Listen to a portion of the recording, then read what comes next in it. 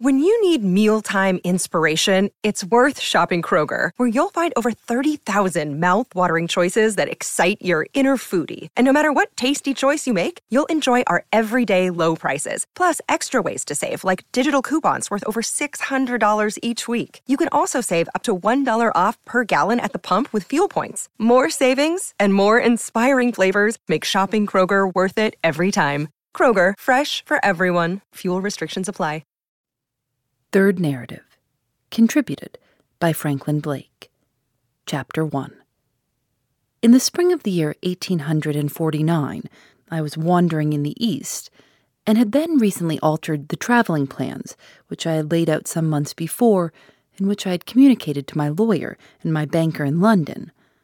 This change made it necessary for me to send one of my servants to obtain my letters and remittances from the English Council in a certain city which was no longer included as one of my resting places in my new traveling scheme. The man was to join me again at an appointed place and time. An accident for which he was not responsible delayed him on his errand. For a week, I and my people waited, encamped on the borders of a desert. At the end of that time, the missing man made his appearance, with the money and the letters at the entrance of my tent. "I am afraid I bring you bad news, sir," he said, and pointed to one of the letters, which had a mourning border round it, and the address on which was in the handwriting of Mr. Bruff. I know nothing, in a case of this kind, so unendurable as suspense. The letter with the mourning border was the letter that I opened first. It informed me that my father was dead, and that I was heir to his great fortune. The wealth which had thus fallen into my hands brought it responsibilities with it, and Mr. Bruff entreated me to lose no time in returning to England. By daybreak the next morning I was on my way back to my own country. The picture presented of me by my old friend Betteridge at the time of my departure from England is, as I think, a little overdrawn. He has, in his own quaint way, interpreted seriously one of his young mistress's many satirical references to my foreign education, and has persuaded himself that he actually saw those French, German, and Italian sides to my character, which my lively cousin only professed to discover in jest, and which never had any real existence, except in our good Betteridge's own brain. But, barring this drawback, I am bound to own that he has stated no more than the truth in representing me as wounded to the heart by Rachel's treatment, and as leaving England in the first keenness of suffering caused by the bitterest disappointment of my life. I went abroad resolved, if change and absence could help me, to forget her. It is, I am persuaded, no true view of human nature which denies that change and absence do help a man under these circumstances. They force his attention away from the exclusive contemplation of his own sorrow. I never forgot her, but the pang of remembrance lost its worst bitterness little by little as time, distance, and novelty interposed themselves more and more effectually between Rachel and me. On the other hand, it is no less certain that, with the act of turning homeward, the remedy which had gained its ground so steadily began now, just as steadily, to drop back. The nearer I drew to the country which she inhabited and to the prospect of seeing her again, the more irresistibly her influence began to recover its hold on me. On leaving England, she was the last person in the world whose name I would have suffered to pass my lips. On returning to England, she was the first person I inquired after when Mr. Bruff and I met again. I was informed, of course, of all that had happened in my absence, in other words, of all that has been related here in continuation of Betteridge's narrative, one circumstance only being excepted. Mr. Bruff did not, at that time, feel himself at liberty to inform me of the motives which had privately influenced Rachel and Godfrey Ablewhite in recalling the marriage promise on either side.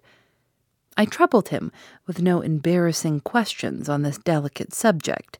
It was relief enough to me, after the jealous disappointment caused by hearing that she had ever contemplated being Godfrey's wife, to know that reflection had convinced her of acting rashly, and that she effected her own release from her marriage engagement. Having heard the story of the past, my next inquiries, still inquiries after Rachel, advanced naturally to the present time. Under whose care had she been placed after leaving Mr. Bruff's house, and where was she living now?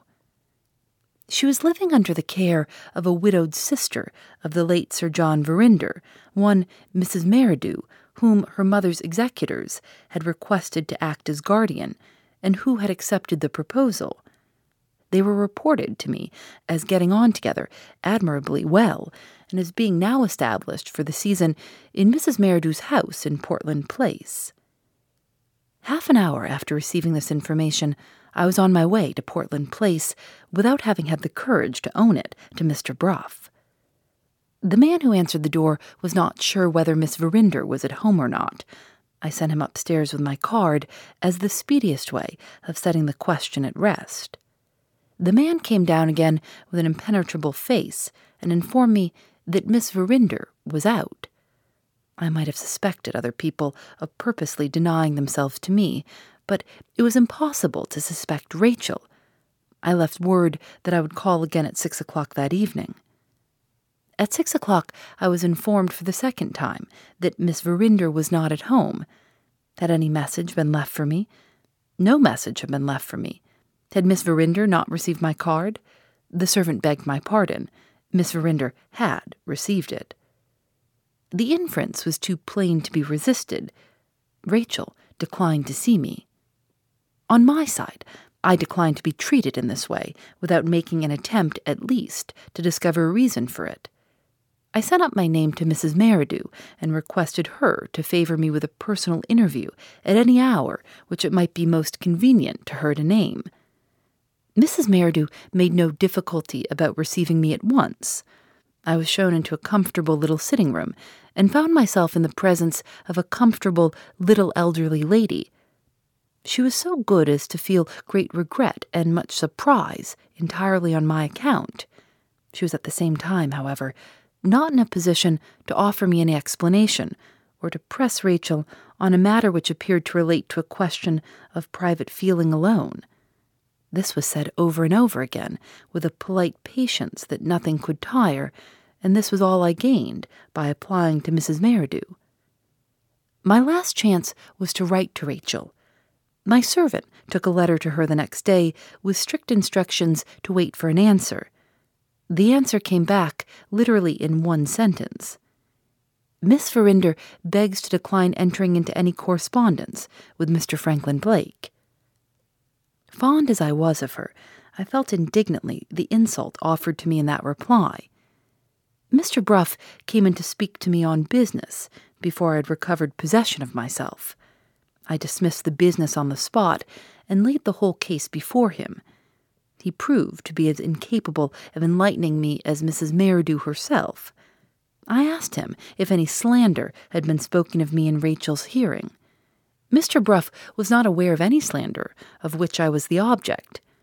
Had she referred to me in any way while she was staying under Mr. Bruff's roof? Never. Had she not so much as asked, during all my long absence, whether I was living or dead? No such question had ever passed her lips. I took out of my pocketbook the letter which poor Lady Verinder had written to me from Frizzing Hall on the day when I left her house in Yorkshire, and I pointed Mr. Bruff's attention to these two sentences in it. The valuable assistance which you rendered to the inquiry after the lost jewel is still an unpardoned offense in the present dreadful state of Rachel's mind. Moving blindfold in this matter, you have added to the burden of anxiety which she has had to bear by innocently threatening her secret with discovery through your exertions.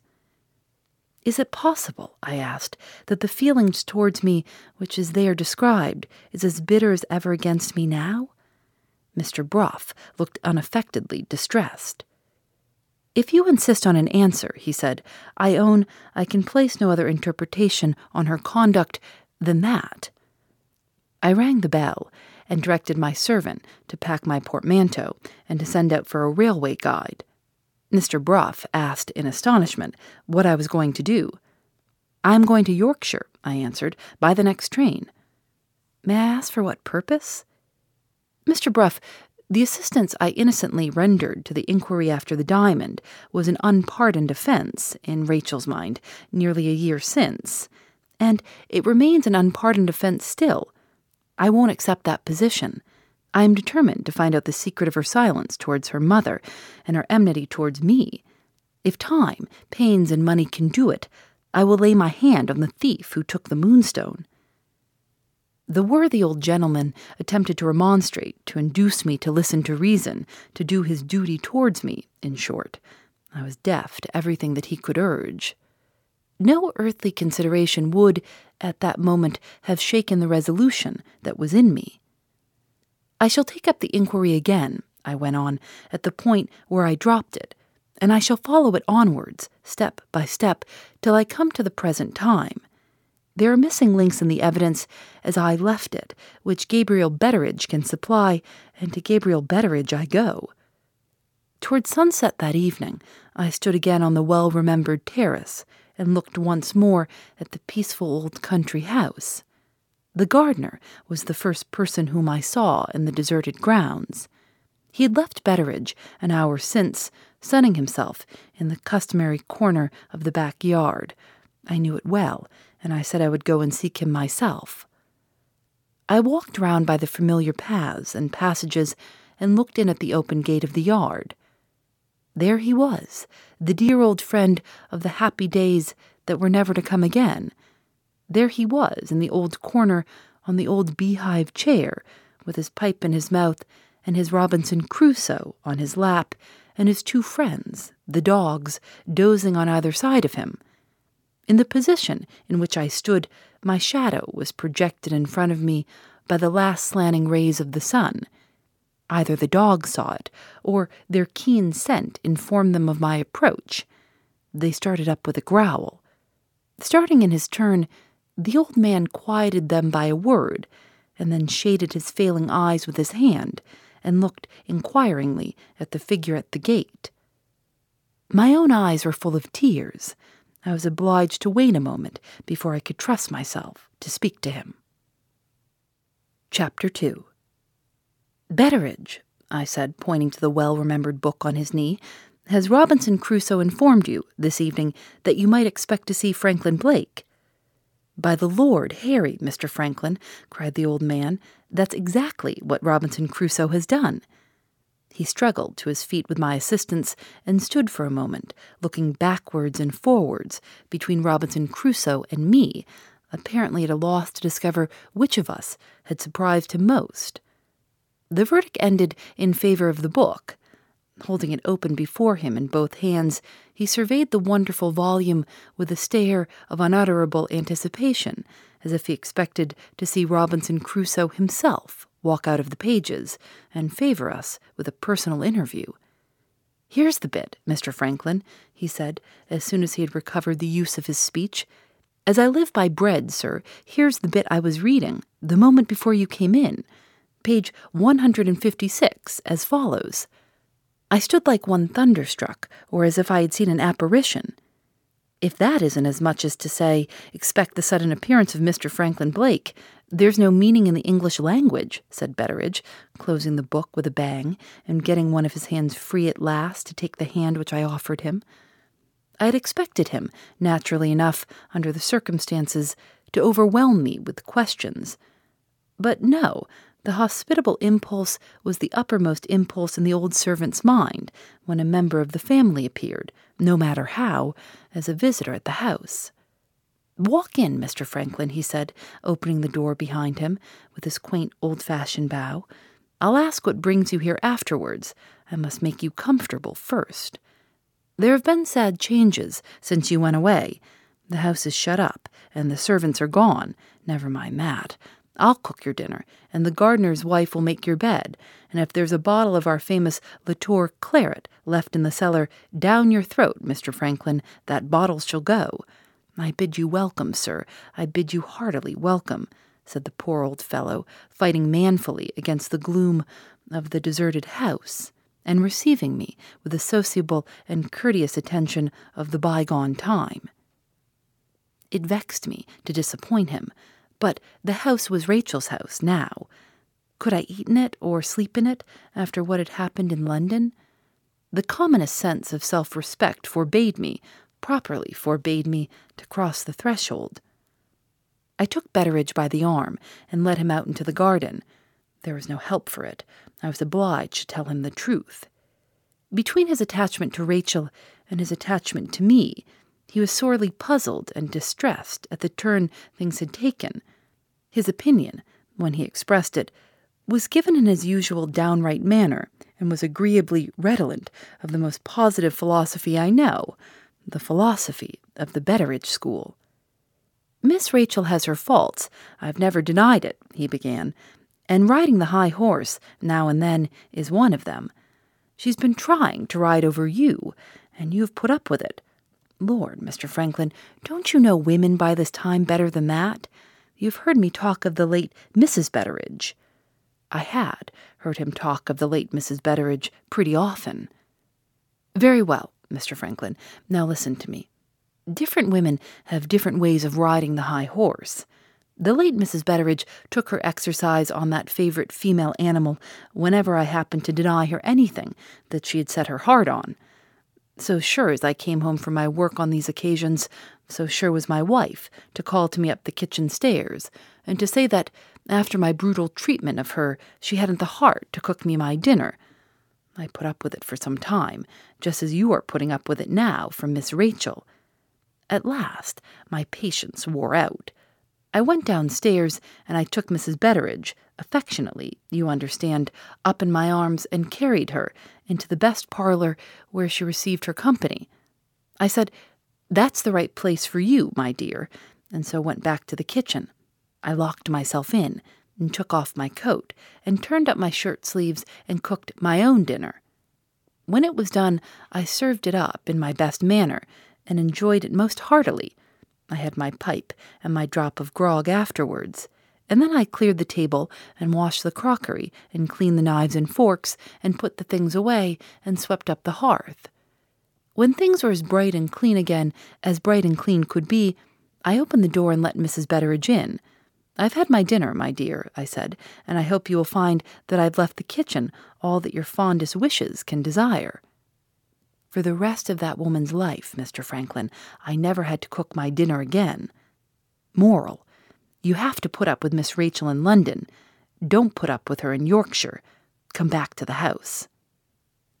Quite unanswerable, I could only assure my good friend that even his powers of persuasion were, in this case, thrown away on me.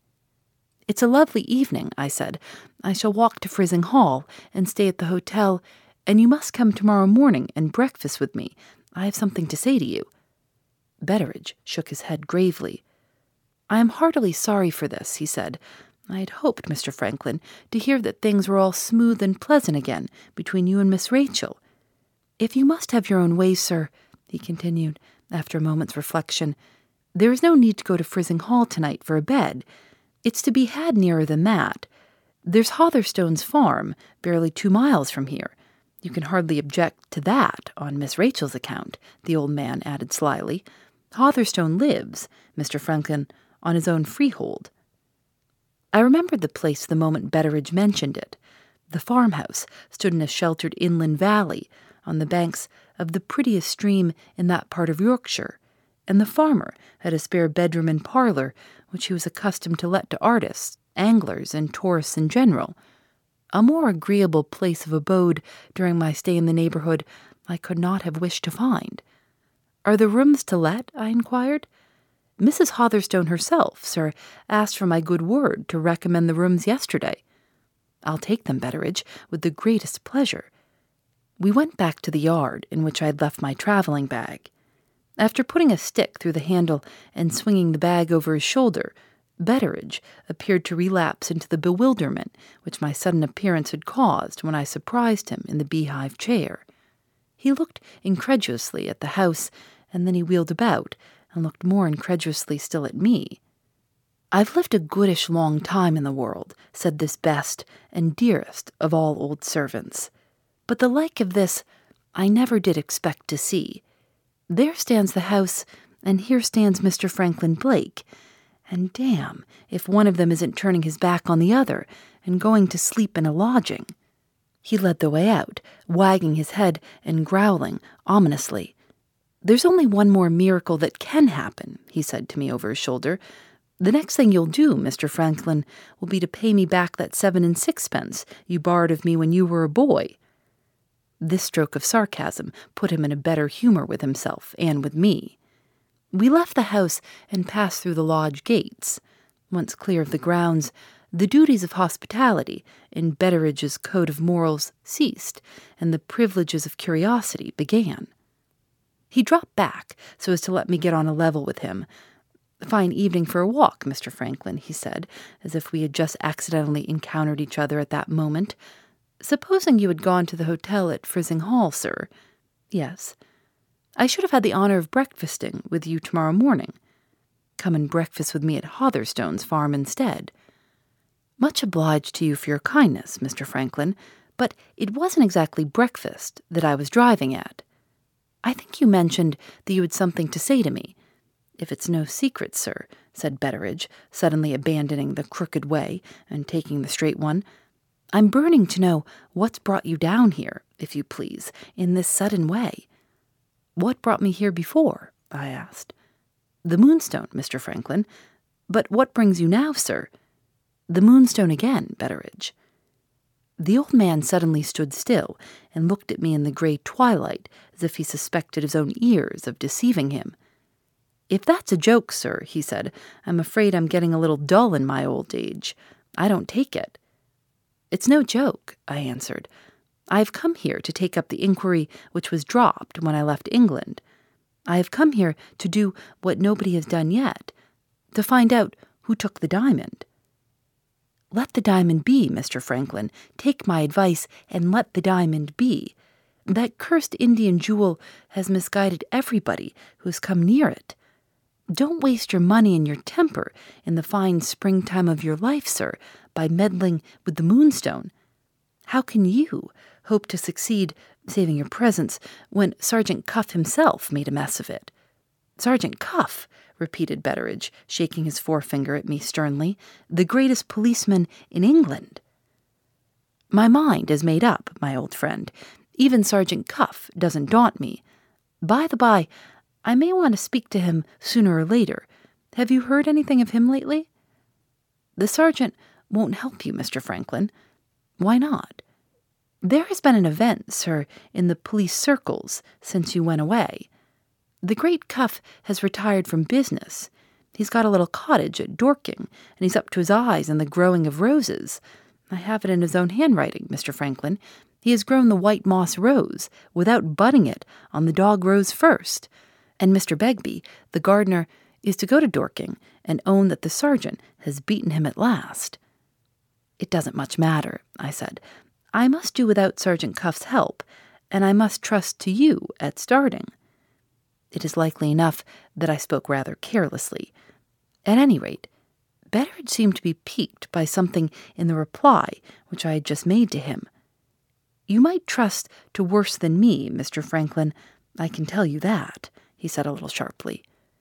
The tone in which he retorted, and a certain disturbance after he had spoken, which I detected in his manner, suggested to me that he was possessed of some information which he hesitated to communicate. "I expect you to help me," I said, "in picking up the fragments of evidence which Sergeant Cuff has left behind him. I know you can do that. Can you do no more?" "What more can you expect from me, sir?" asked Betteridge, with an appearance of the utmost humility. "I expect more from what you said just now." "Mere boasting, Mr. Franklin," returned the old man. "Some people are born boasters, and they never get over it to their dying day. I'm one of them." There was only one way to take with him. I appealed to his interest in Rachel and his interest in me.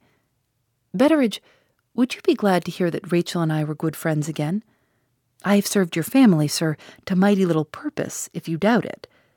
Do you remember how Rachel treated me before I left England? as well as if it was yesterday. My lady herself wrote you a letter about it, and you were so good as to show the letter to me. It said that Miss Rachel was mortally offended with you for the part you had taken in trying to recover her jewel, and neither my lady nor you, nor anybody else, could guess why. Quite true, Betteridge, and I come back from my travels to find her mortally offended with me still. I knew that the diamond was at the bottom of it last year, and I know that the diamond is at the bottom of it now. I have tried to speak to her, and she won't see me. I have tried to write to her, and she won't answer me. How in heaven's name am I to clear the matter up? The chance of searching into the loss of the moonstone is the one chance of inquiry that Rachel herself has left me. Those words evidently put the case before him, as he had not seen it yet. He asked a question which satisfied me that I had shaken him. "There is no ill feeling in this, Mr. Franklin, on your side, is there?" "There was some anger," I answered, "when I left London, but that is all worn out now. I want to make Rachel come to an understanding with me, and I want nothing more. You don't feel any fears, sir, supposing you make any discoveries in regard to what you may find out about Miss Rachel?" I understood the jealous belief in his young mistress which prompted those words. "I am as certain of her as you are," I answered. "The fullest disclosure of her secret will reveal nothing that can alter her place in your estimation or in mine." Betteridge's last left scruples vanished at that. "If I am doing wrong to help you, Mr. Franklin," he exclaimed, "all I can say is, I am as innocent of seeing it as the babe unborn. I can put you on the road to discovery, if you can only go on by yourself. You remember that poor girl of ours, Rosanna Spearman?" "Of course." "You always thought she had some sort of confession in regard to this matter of the moonstone, which she wanted to make to you. I certainly couldn't account for her strange conduct in any other way. You may set that doubt at rest, Mr. Franklin, whenever you please." It was my turn to come to a standstill now. I tried vainly in the gathering darkness to see his face. In the surprise of the moment, I asked a little impatiently what he meant. "Steady, sir," proceeded Betteridge. "I mean what I say. Rosanna Spearman left a sealed letter behind her, a letter addressed to you." "Where is it?" "In the possession of a friend of hers at Cobb's Hole. You must have heard tell, when you were here last, sir, of Limping Lucy, a lame girl with a crutch." "The fisherman's daughter." "The same, Mr. Franklin." "Why wasn't the letter forwarded to me?" "Limping Lucy has a will of her own, sir. She wouldn't give it into any hands but yours, and you had left England before I could write to you." "Let's go back, Betteridge, and get it at once." "Too late, sir, tonight. They're great savers of candles along our coast, and they go to bed early at Cobb's Hole." "Nonsense. We might get there in half an hour." "You might, sir, and when you did get there, you would find the door locked." He pointed to a light glimmering below us, and at the same moment I heard through the stillness of the evening the bubbling of a stream. "There's the farm, Mr. Franklin. Make yourself comfortable for tonight, and come to me tomorrow morning, if you'll be so kind." "You will go with me to the fisherman's cottage?" "Yes, sir." "Early?" "As early, Mr. Franklin, as you like." We descended the path that led to the farm. Phoebe Reads a Mystery is recorded in the studios of North Carolina Public Radio, WUNC.